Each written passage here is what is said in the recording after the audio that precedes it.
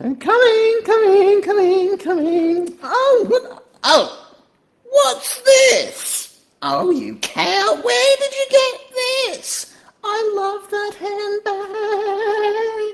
I'm gonna kill you for it, you bitch. I love it. That was fabulous. You look great, darling. Mwah. Mwah. Come in.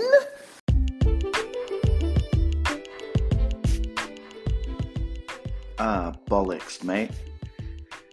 To be fair, a higher up at work thought that I over-delivered on a project because I included some things in an Excel file that kind of showed our internal workings and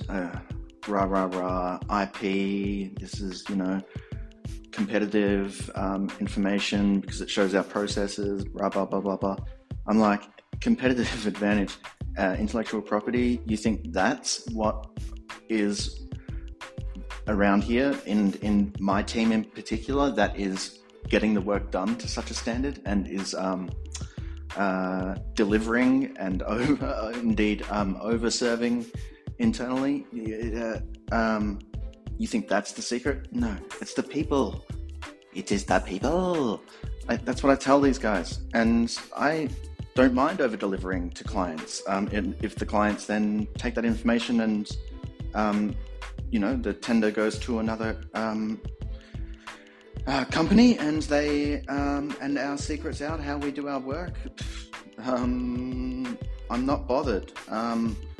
You think I'm shitting my kecks about that? Bollocks, mate. I don't care about that. It's the people. It's the team. And it's the processes and it's the culture. Man, I could have a competitor look over my shoulder day in, day out, week in, week out, 365, 24/7, or 9 to 5, 52 weeks a year. It wouldn't matter for naught. When they got back to their own office, they'd be like, now what was that again? How was that person easily able to do this this one part of the cog? No. I'm humble enough that I know that I am but a cog in a bigger machine, and even our little small cog, we work all together in the one gear, that all powers one arm of no, I don't like getting that from higher ups. So I'm sorry, I'm not going to stop doing it.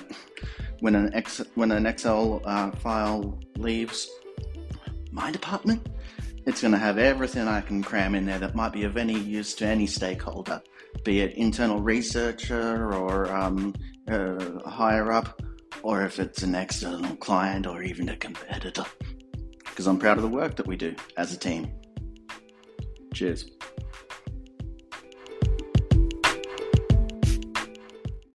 Oh, you're a bad little boy. We like bad little boys around here.